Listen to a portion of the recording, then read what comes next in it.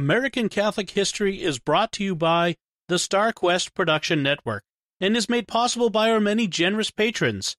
If you'd like to support the podcast, please visit sqpn.com/give.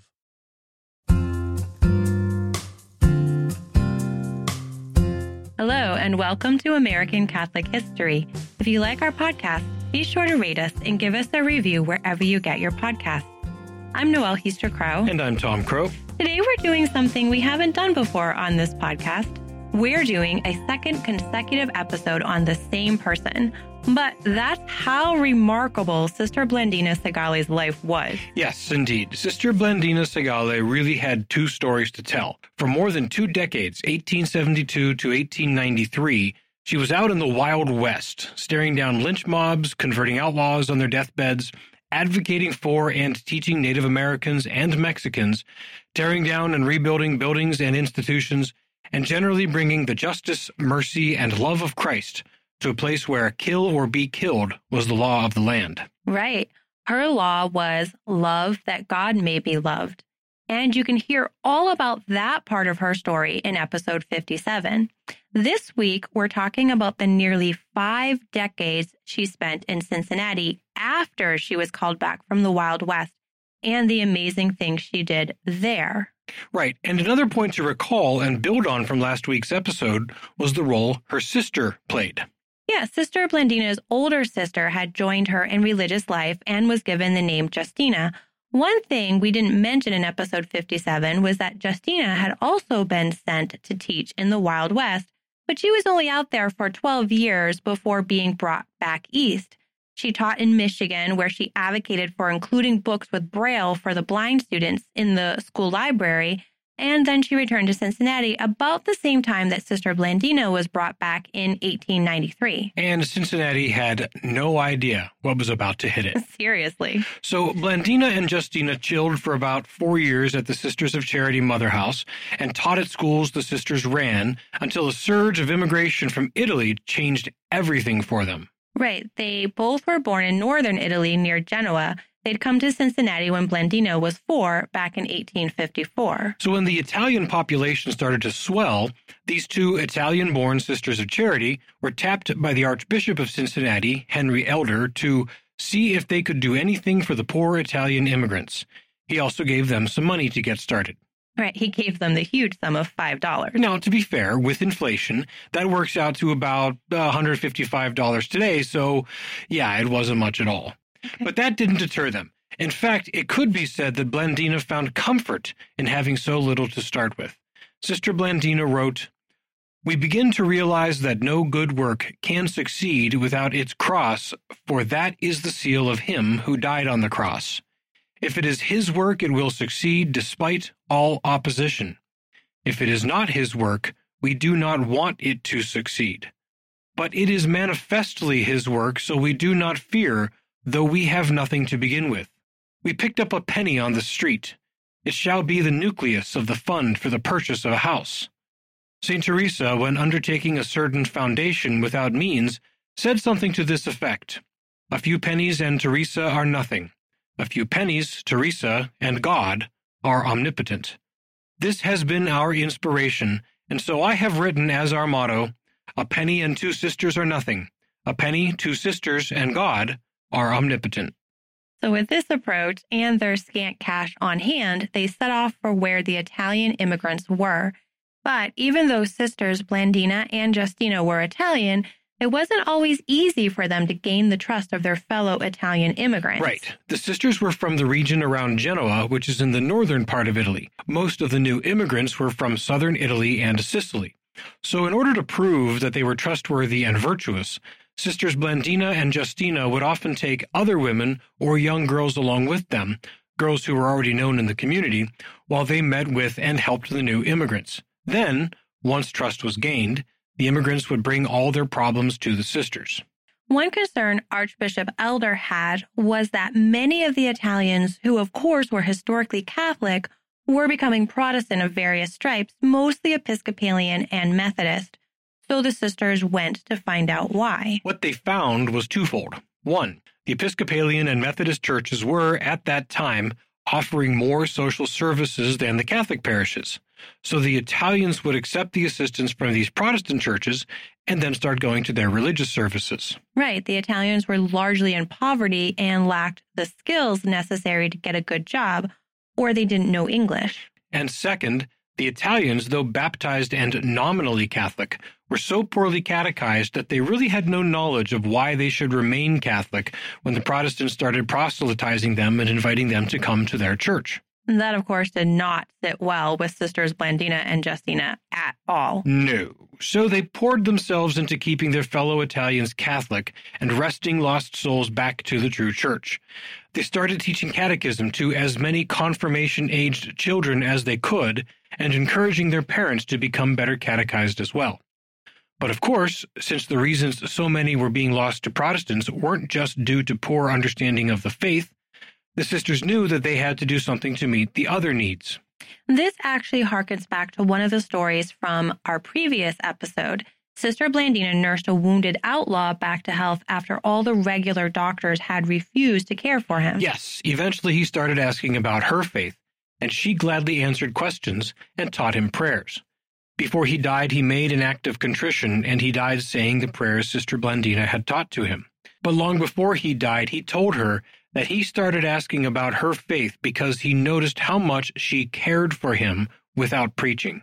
He said if she just preached, he would have sent her away. But since she showed him that she cared for him so long, regardless of whether or not he was Catholic, he felt compelled to ask her about her faith. Yeah, the sisters took a similar approach here. Do the thing that is needed, let God convert the heart. What was needed was making it possible for the Italians to improve their position. And for that, they needed to be able to get jobs. If it was all done in the name of the love of Christ coming through his church, the faith would be saved in the person. So in 1897, with nothing more than that $5 given to them by Archbishop Elder, and the penny they found on the sidewalk, of course, the sisters established the Santa Maria Institute and its Italian educational and industrial home. It was a place where Italian immigrants could learn English, get help finding housing and jobs, and a lot more. Eventually, they had a home where mothers and children in crisis situations could find the support they needed, and offered so many other services, both secular and sacred. The work was a constant struggle, but a joyful one. They were constantly looking for rooms to hold classes, bringing volunteers into their work, cajoling priests and laity for donations, and, of course, working directly with those who needed the help. Sister Blandina didn't limit herself to the Italian immigrants who were in trouble in the city, however. There were brothels in the city, and she stood up against them as well. It is said that young women would be enticed from the farms out in the countryside to come to the city with promises of good-paying jobs and housing, enabling them to live well and send money back home. So many of them didn't realize until it was too late that this meant working in a brothel. Sister Blandina found out about one such girl, and at first she confronted the madam who controlled the girl, threatening to have the girl testify in court. But the madam fed a story to the news about a religious sister coming to extort money, and Blandina's superiors, not wanting to endure negative publicity, ordered her to stand down. She obeyed, but she made it part of her mission to aid and rescue women who managed to escape from the clutches of that evil industry. And that included visiting the ward of the hospital, where women who were infected with the sorts of diseases one acquires in such work were treated, and hopefully eventually released. Sister Blandina went there as an angel of mercy to bring the hope of Christ for a better future. The sisters also worked with the courts and the juvenile justice system to directly help youths who got into criminal mischief. Sister Blandina went so far as to become a juvenile probation officer so youth could be released directly into her care rather than being sent into the juvenile justice system. That really reminds me of some of the stuff that she did out in the Wild West with some of the stories I read about how she dealt with some of the unruly kids in her classroom. There was one who didn't know that she understood as much Spanish as she did, and he instructed his fellow classmates to sort of have a mutiny at recess, but she understood what he said, even though he was speaking in Spanish. And she actually, just before recess, asked him in English to stay in the classroom so that when all the kids went out and she had him just do some menial tasks around the room, when the bell rang to come back in, all the kids, without their leader, did come back in. And afterward, that student asked her, "Do you understand Spanish?" And he asked her in English, and she said, "Well, you'll have to find out." And she wouldn't answer. So she, that's just one example, but there were others from back then, and staring down the lynch mob, etc. She understood how to deal with difficult children in difficult situations. For sure. Yeah. She was just amazing. She really was. Okay, so the Santa Maria Institute also offered clubs for boys and girls like the Boy Scouts. These clubs served a dual purpose. One, to keep boys off the streets and out of gangs, and also to offer Catholic entertainment for children. This, again, was something that the Protestant churches were doing and were gaining converts through them, so the sisters did it too.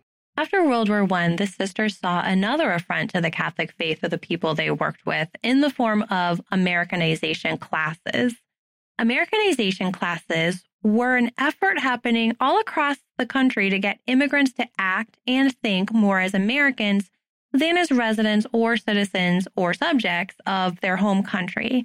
Americanization classes were generally not held at Catholic institutions, and they generally included classes on how to be a good Protestant. Once again, the sisters were having none of that. So they took the parts of the Americanization classes that did not offend the faith and began teaching those through the Santa Maria Institute as well. And the sisters would continue their absolutely tireless work for decades. In the 1920s, the Santa Maria Institute purchased a Model T Ford to assist with their work, and Sister Blandina learned how to drive.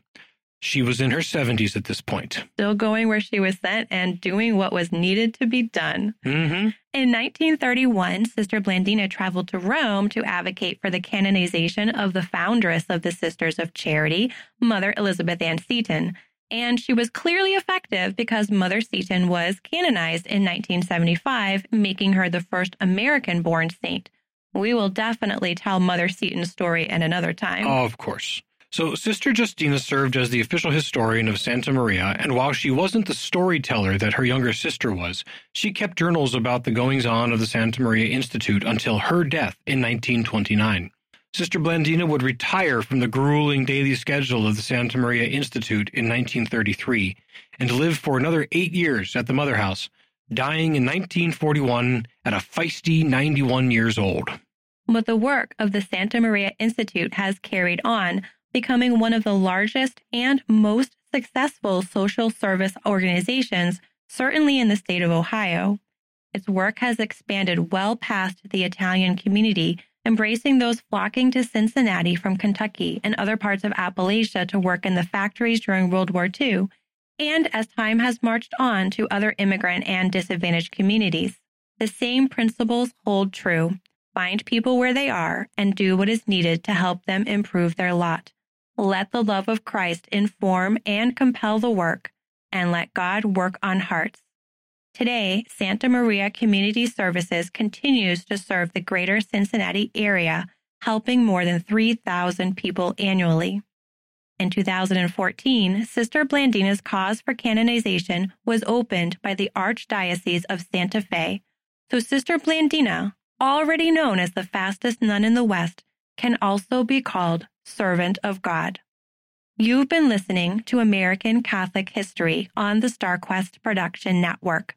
If you've been enjoying our podcast, please help us out by giving us a 5-star rating and a good review, and support the work of SQPN. Your support at sqpn.com/give helps make sure American Catholic History and all the StarQuest podcasts remain available. To learn more about Sisters Blandina and Justina Segale, to find previous episodes, and to send feedback, please visit sqpn.com/history. You can email us at history@sqpn.com or find us on social media at facebook.com/American Catholic History, or follow StarQuest on Twitter at SQPN. I'm Noelle Heaster Crow. And I'm Tom Crow. Thank you once again for joining us on American Catholic History on StarQuest.